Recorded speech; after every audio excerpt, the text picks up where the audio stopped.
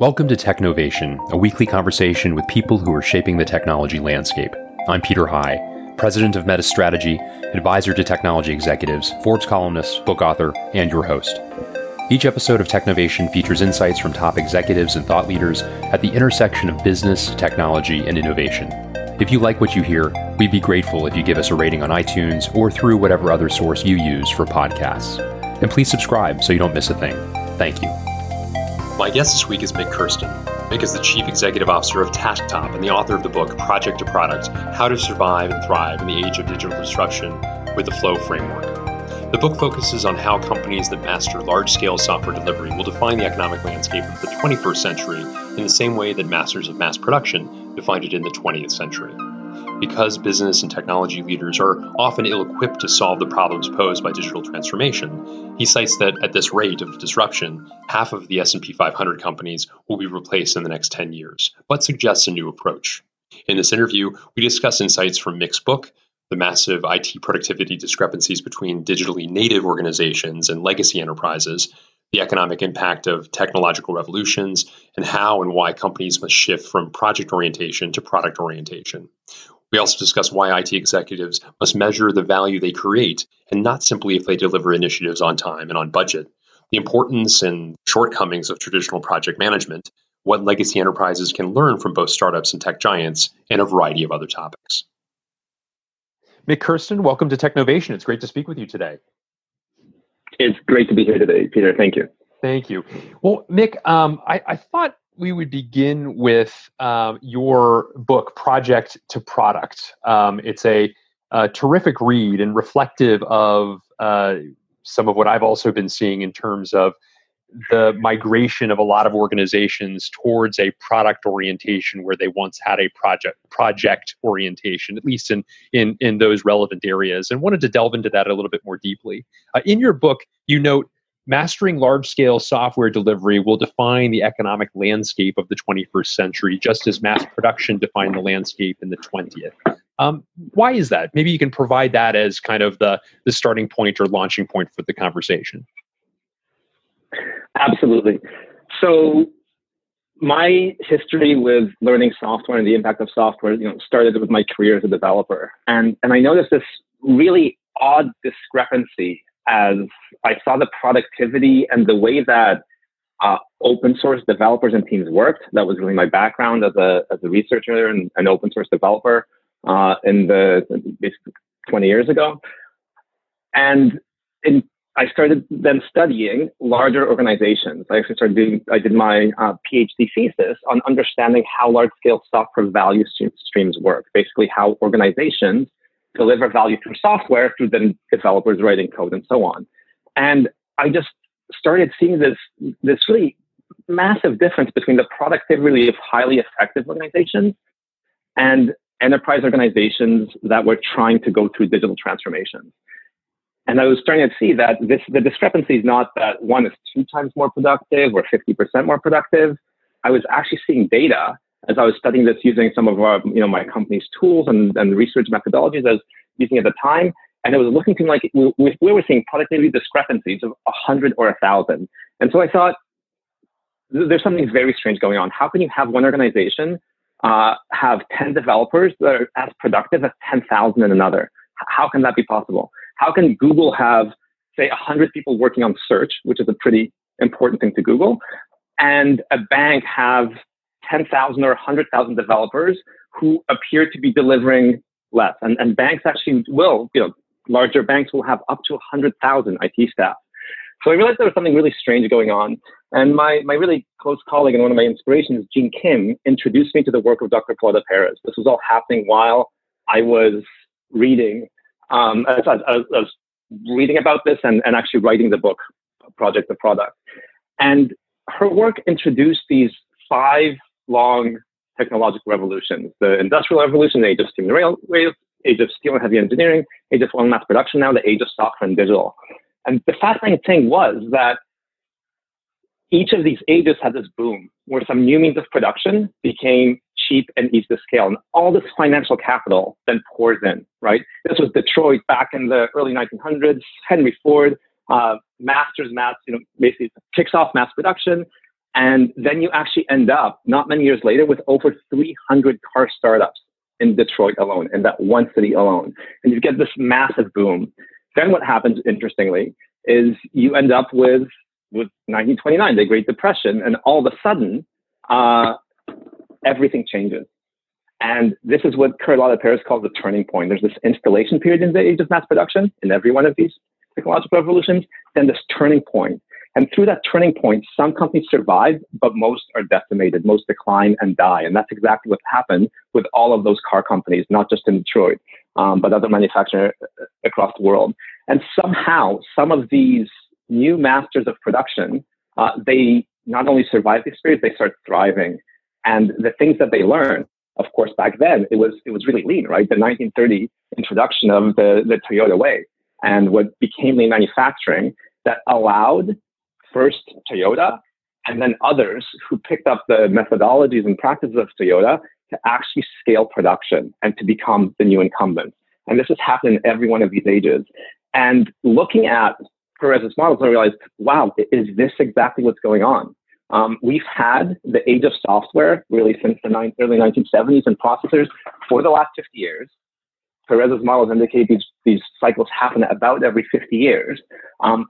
What I'm seeing every single day, I'm out there at a customer enterprise organization meeting with these hundreds of IT executives, global 2,000 companies over the last few years, and seeing this discrepancy and this massive bubble of their IT spend producing so little that I'm thinking, maybe she's right. Maybe this bubble will burst.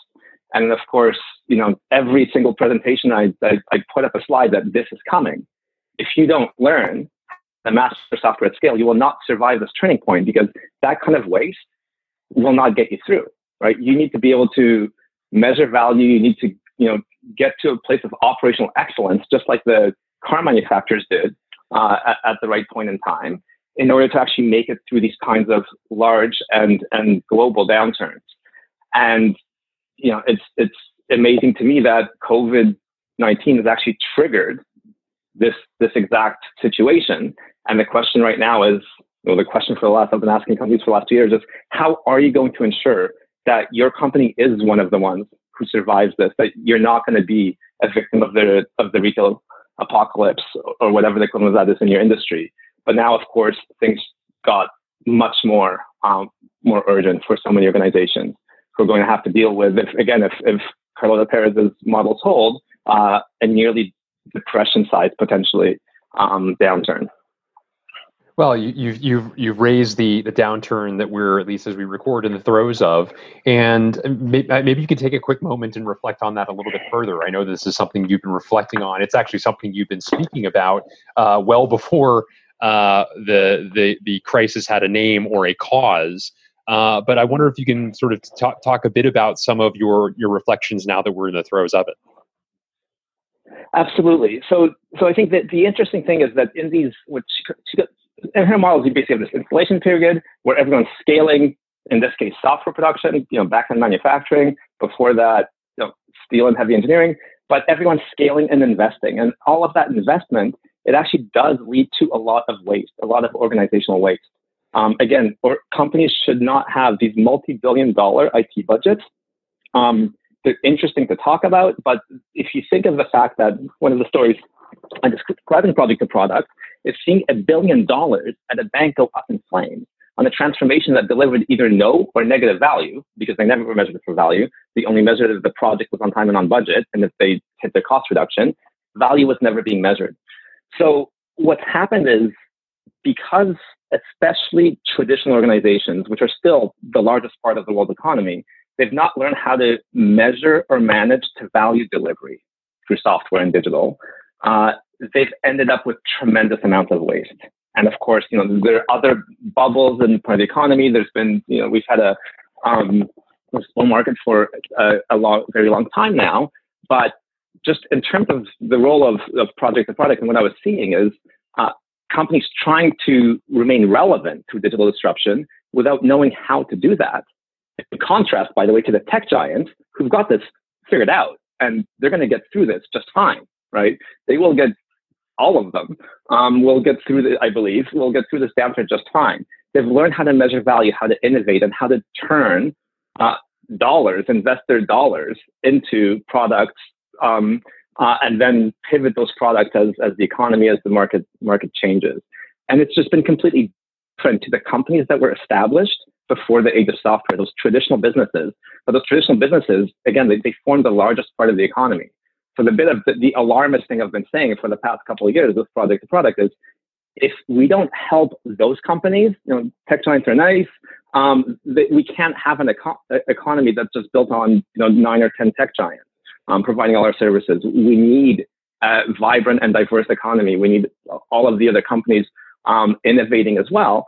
If we don't help them learn those methodologies, those ways of working, and this new way of managing, then so many of them will fall victim to this impending turning point.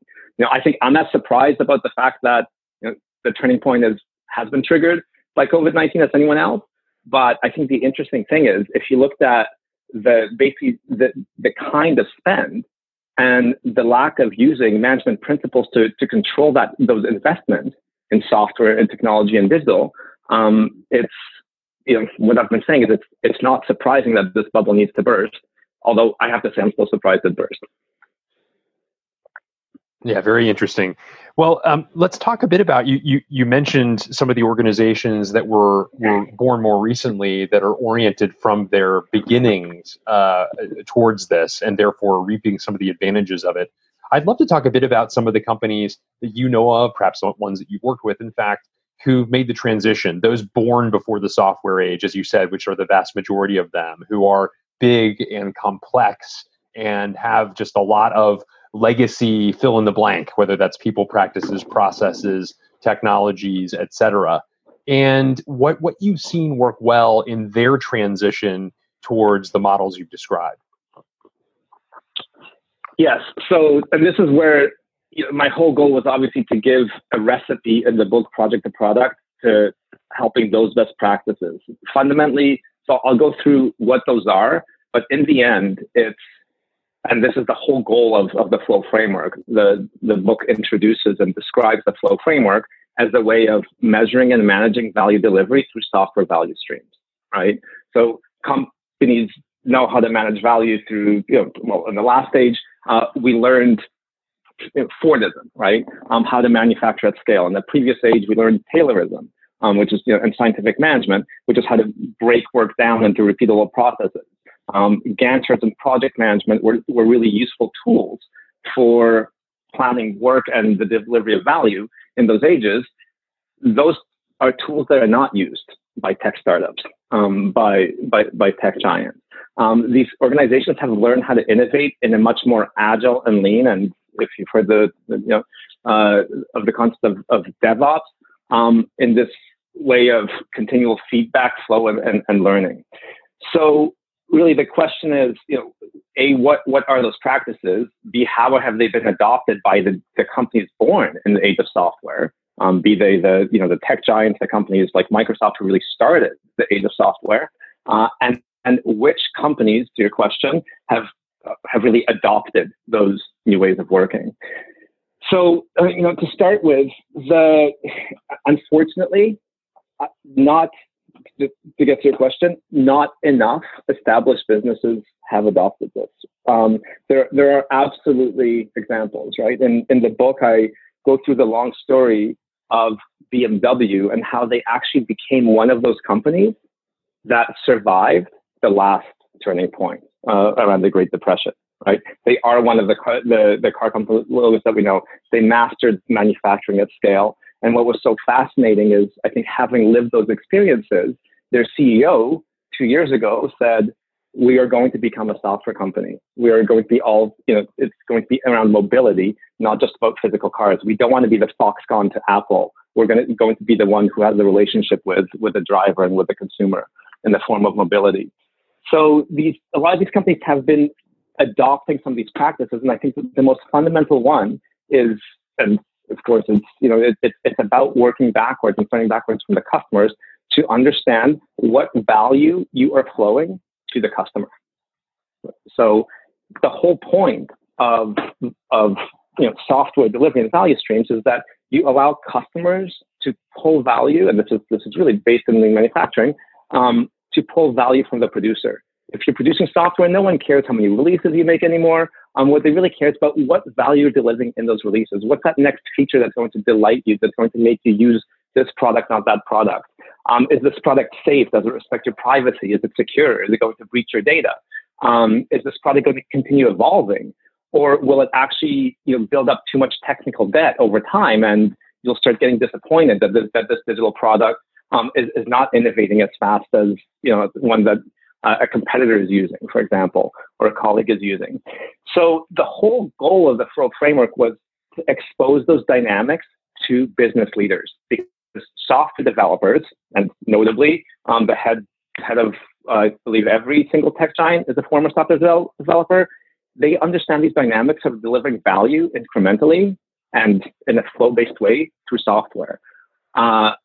Meanwhile, business leaders for established businesses have been using a completely wrong set of managerial tools, back from the age of Taylorism, projects and Gantt charts and org charts.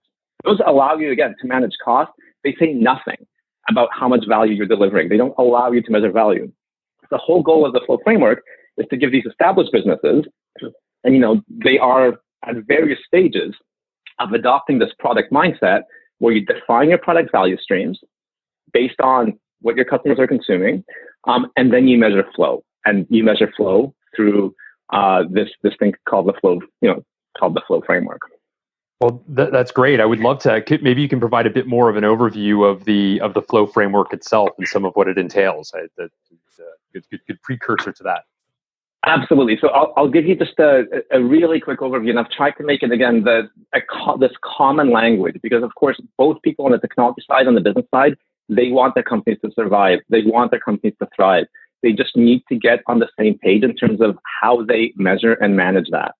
And the problem is, if you've got one language in terms of metrics on the business side that comes from finance, and a completely different set of measurement metrics on the technology side, which comes from things like Agile and DevOps that have their own types and styles of metrics, if those things aren't, and which are very useful, by the way, if those things aren't connected, the company can't function as one to innovate and to evolve these value streams. And the evidence of this is fascinating, right? Like enterprise IT organizations, they have no idea which products to kill, whereas which products to invest in. When they make cuts, they'll make broad-based cuts rather than doubling down and rebalancing where you've got the most value, which is exactly what successful tech companies do. Exactly why you see Google killing products very frequently, because they actually have a sense of the life cycle profitability of this product. They know how to measure not just cost, but also value. So fundamentally, if you take this lean thinking point of view, and let's just really quickly revisit the lean principles that got companies through the last turning point. And they are, from Jim Womack's book, to precisely specify value by product. So you always understand what product you're doing. Customers consume products. Identify the value stream for each product. This is really how you're creating value for your customer free market. Make value flow without interruptions, and let the customer pull value from the producer. In other words, it's not about your internal activities. This is kind of back to re-engineering the corporation stuff. It's all about the pull from the customer. But to do this, you actually need to understand what's being pulled. So the question actually becomes, what flows in software delivery? What are you building? What are you trying to optimize the flows for? It's not cars. It's not as simple as cars moving down an assembly line. It's some kind of digital asset. And I think people used to think it was releases and builds and how many deployments they could do per day and so on. But that's not the customer-centric point of view. That's not the market-centric point of view. So the Flow framework introduces 4 flow items. And they are features. That's new business value that's pulled by consumers. Those are the things that, the reason we want to get that new app as an example. Defects, because sufficiently complex software always has defects. So companies always need to flow defect fixes to their consumers, be that a cloud scale application or something running on your phone. Risks are now a first-class part of software delivery. Security needs to be prioritized, data privacy, compliance, and so on. And debt, and that's this super important concept that every tech company leader, I think, understands of technical debt, and that almost no leader who's not been exposed directly to software dynamic has enough of an appreciation for. So technical debt is, as you do feature and other work, your technical debt in your software rises from developers taking shortcuts. And if it rises too high, you could never again innovate on that particular product value stream. It becomes a dead end. It becomes, what happened to Netscape or other software that has died. So these 4 flow items are what flows through software value streams, and they're MICI. They're mutually exclusive and comprehensively exhaustive, which means if you do more of one, you're doing less of another. And unless you actually understand those dynamics, you'll get into these scenarios, like so many companies have, where technical debt goes so high because it was never measured at a business level. The business just wanted feature, and all of a sudden, this product value stream is effectively bankrupt, right? You end up with a Nokia scenario, as happened with their operating system, versus what Apple and Microsoft were able to pull off. So the whole point is that these software value streams, they are a complex dynamic system, but if you measure, and the flow framework introduces these flow metrics, for example, flow time, how long it takes you to get value to market, end to end, all the way from a customer request or a business strategy or an OKR, all the way to running software. And then you start optimizing around flow time the same way that a manufacturer optimizes around lead time, how long it takes to get from a car order from Tesla to a car being delivered to the customer. And all of a sudden, you can now look at your IT portfolio, your software portfolio, and look, okay, I've got a dead end here. This particular platform, or let's say our trading platform, they've not delivered any features. We keep adding developers, and almost no features have been delivered over the last year. Something's wrong here. Maybe it's not our developers. We should stop yelling at our developers. Maybe we've actually let the technical debt rise so high because we've never invested in it. And companies start asking the right questions. And once they start asking the right questions, they actually have a value-based view on their software portfolio, and all of a sudden can make them decisions that will get them through this. Talk a bit about the people implications of this, the way in which teams are constructed differently under this sort of a scenario than they would have been in a project orientation. Yeah, this part is super interesting, and I actually started appreciating the difference. Having come from the software open source, and I worked at Xerox PARC, lived in Silicon Valley for years. It was so foreign to me when I first started working with large enterprise IT organizations, how they manage people. And it took me a lot of questions and a while to understand.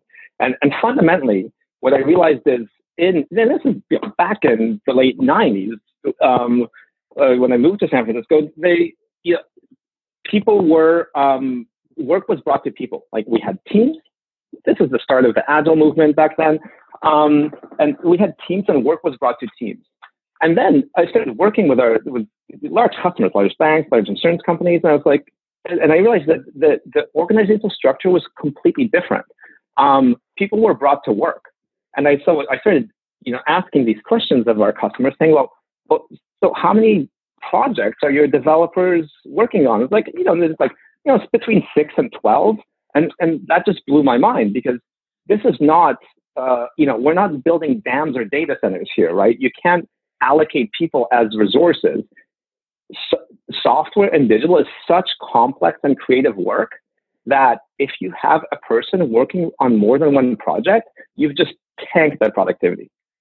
So if you have a person working on 16, I mean, it's just it's just a cruel joke, because they're basically getting almost nothing done, even if 15 of those 16 are supposed to be in some kind of maintenance mode. So creating product value streams requires basically making a product value streams needs to be bigger than a single team, but it shouldn't be bigger than a team of teams dynamic. So, at most you've got 100 people, say 10 teams on the product value stream, and you only ever assign a person's only ever working on a single product. Software products are complex. The teams need time to storm and to form, and you actually give them a chance to do that. So you're always bringing work to people, to these stable teams. And of course, you can change your value streams over time. For example, at TaskUp, we frequently move teams between value streams, depending on how we're reallocating, which we do on a quarterly basis, not on an annual basis, because that's much too slow in times like this. So stable teams, and you're basically organizing around the natural dynamics of teamwork, rather than something that someone put on a 2-year breakdown on some project plan. Yeah, very interesting. And as you point out, this is in many ways, this is tearing down the traditional silos, or needs to tear down the traditional silos of organizations, where you've got marketing people doing marketing and finance and IT and et cetera, as opposed to bringing people from different disciplines together at the same time. Not unlike thematically, so you covered Agile, you talked about DevOps. These are each topics where there's, as opposed to old ways of doing things, where a small group builds something and then throws it over the wall for somebody else to then continue to implement it or release it or take care of the operation of it once it's done so. Now that collaboration is happening in the same team, basically through the life cycle of the product. And so in many ways, kind of it's creating a permeable filter through the traditional silos of an organization. Is that a fair typification in your mind? Yes, that's exactly right, Peter. And I realize that there's kind of some pitfalls that organizations were trying to do exactly this. They're trying to do this, what's been popularized as a Spotify model, or this notion of feature teams, that we're going to have only feature teams, which are cross-functional teams, and they're going to deliver everything. And the problem is that works if you're a 100 or 200 person startup. If you're a large business, if you're a bank, a healthcare company, a federal department, you actually need those org charts and hierarchies, right? You might be multinational. You need to worry about HR structures and people's promotions and performance appraisals and all sorts of things. So the issue is we need an organizational construct that's larger than a team. The software product, a team, you need teams of teams to make software products. You need to be able to have these end-to-end value streams exactly as you described, where you've got actually marketing people involved, you've got product marketing people involved, you've got customer-centric people involved in these end-to-end product value streams. But they need to be bigger than a single development team, right? You need to have teams dedicated to different functional roles, but they need to be organized into these value streams, and these value streams need to be measured even though they're cross-functional. Because one thing that's happened with software is the different roles have become increasingly specialized, right? Different people use different tools. They contribute different things to their work. And this is what happens when an industry becomes more and more complex. You end up with more and more specializations. So I'll just give you an example, and back to the people thing, right? The way that we used to measure at TaskTop our employee engagement was through employee net promoter scores, right? And I've just been doing this for most of the last decade now. It was working nicely, but we were realizing we were having problems in one part of the organization, and none of this was really showing up in the employee net promoter scores. And so a few years ago, I said, well, why are we only, and of course I put this in place, but why are we only measuring employee net promoter scores functionally? Like, we know how happy our salespeople are, our pre-sales people are, our business development people are, our developers, testers, operators, and so on. Why don't we measure employee net promoter score for our product value streams? Because that's the main construct with which we deliver value to our customers. And doing that was completely eye-opening, right?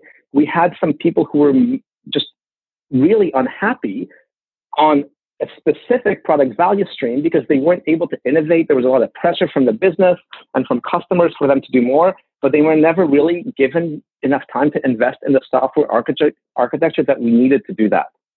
And this was completely hidden when we were only measuring things functionally, and was not visible until we measured things in the same way that we deliver value, is through these product value streams. And so I think this is why it's such a critical change. You'll need to, org charts are not going away tomorrow. The way that you do finance and P&Ls is not going away tomorrow, but you overlay the second structure and you actually model and you measure that. And then the kind of insights that you have on where to double down, where to cut, where to fix a bottleneck will be tremendous. And are there instances where traditional project work still is necessary? You sort of, as you were offering a contrast to software development, you talked about dam building, for instance. Are there certain kinds of projects or certain kinds of activities within major organizations that are still likely to have a more traditional project management approach? Oh, absolutely. So project management is not going away. And the it's just not for measuring value delivery to your customers through software and digital and data. So, but any new product launch, that's a project, right? You should treat that as a project. Any large new initiative, any new partnership you set up, or region that you move into, or expand, or move away from, those are all projects. Projects still have their role, but no project plan has ever had a technical debt metric on it, right? Projects are not for measuring the flow of value delivery. Projects are, as an example, for when a car manufacturer sets up a new plant, and the car manufacturer plans how to, evolve their supply chain and so on. So you still keep doing projects, but they're not how you measure or plan value delivery, because they assume such a certainty over the future that they do not allow you to adapt and pivot quickly enough as you learn from your customers and from the market. And when there isn't certainty on the future, they bake in so much risk that you get these insanely bloated budgets with every contingency put in them. Again, which is not an agile and adaptive way to look at the market, versus what software innovators are doing, which is you start delivery, you get the first thing out there, and you actually just add people and funding incrementally as you start seeing results. And of course, every product, the Flow framework is extremely specific about this. Every product value stream needs a business metric, be that a revenue metric, daily active users metric, and so on. And you only keep investing resources in that product value stream if the metric is going in the right direction. You made the point earlier, which I found so interesting, that there are banks, for example, that have hundreds of thousands of people in technology, as an example, in stark contrast to the tech giants who do so much. The Google search example you had of 100 people. And in some ways, these organizations have grown to a size where the work fits the organization, as opposed to the other way around. I know I've taken some chief information officers, for example, to go see startups of 10 or 15 people, and they marvel at how much such a small number of people can accomplish. And they talk to me about how they need to get their teams to come see this, because with every new effort, every new initiative, every new launch, their continued requests for, I need 10 or 15 or 50 more people to do this. But a lot of what you're describing is finding those ways to be a lot more efficient with the resources you have. Is that fair, Mick? Exactly. And except there's this, I think it is really important, and those activities that you're doing to show today's leaders, CIOs, that there is a better way. I think it's such a critical activity, and especially at this time, and hopefully they have been learning from what you're doing. And then the one thing I've realized, in trying to do some of the same, to be careful about, is that they are not a startup. They have to directionally head into that direction, into that much more innovative, people-oriented and flow-oriented way of delivering value within their existing corporate structures. So, and this is where I actually think the tech giants are, we need to help these organizations both look to tech companies and startups, but also to tech giants, right? We can learn a lot from how Amazon and companies like Amazon and Microsoft, who I think are, some of the foremost software innovators in terms of managing billion-line code bases. Because in the end, this is the mastering software at scale is really about getting to the point where you can effectively manage at a business level, basically 100 million to billion-line code bases, which those two companies do extremely well. So looking at the way that they've actually structured internally between, and this is, of course, the Flow framework is based on this, between these teams that they've got, organized into product value streams, and then managed in this customer-centric and end-to-end way, and completely cross-functionally. So I think it's really, the trick is it's to do what the startups are doing at scale. That's great. Well, Mick Kirsten, thank you so much for joining me on Technovation today. Mick's book is Project to Product: How to Survive and Thrive in the Age of Digital Disruption with the Flow Framework. It's been a great conversation. Thank you so much, Peter. It was great talking to you. Thanks for tuning in. Please join me next week when my guest will be Kevin Scott, the Chief Technology Officer and Executive Vice President of Technology and Research at Microsoft.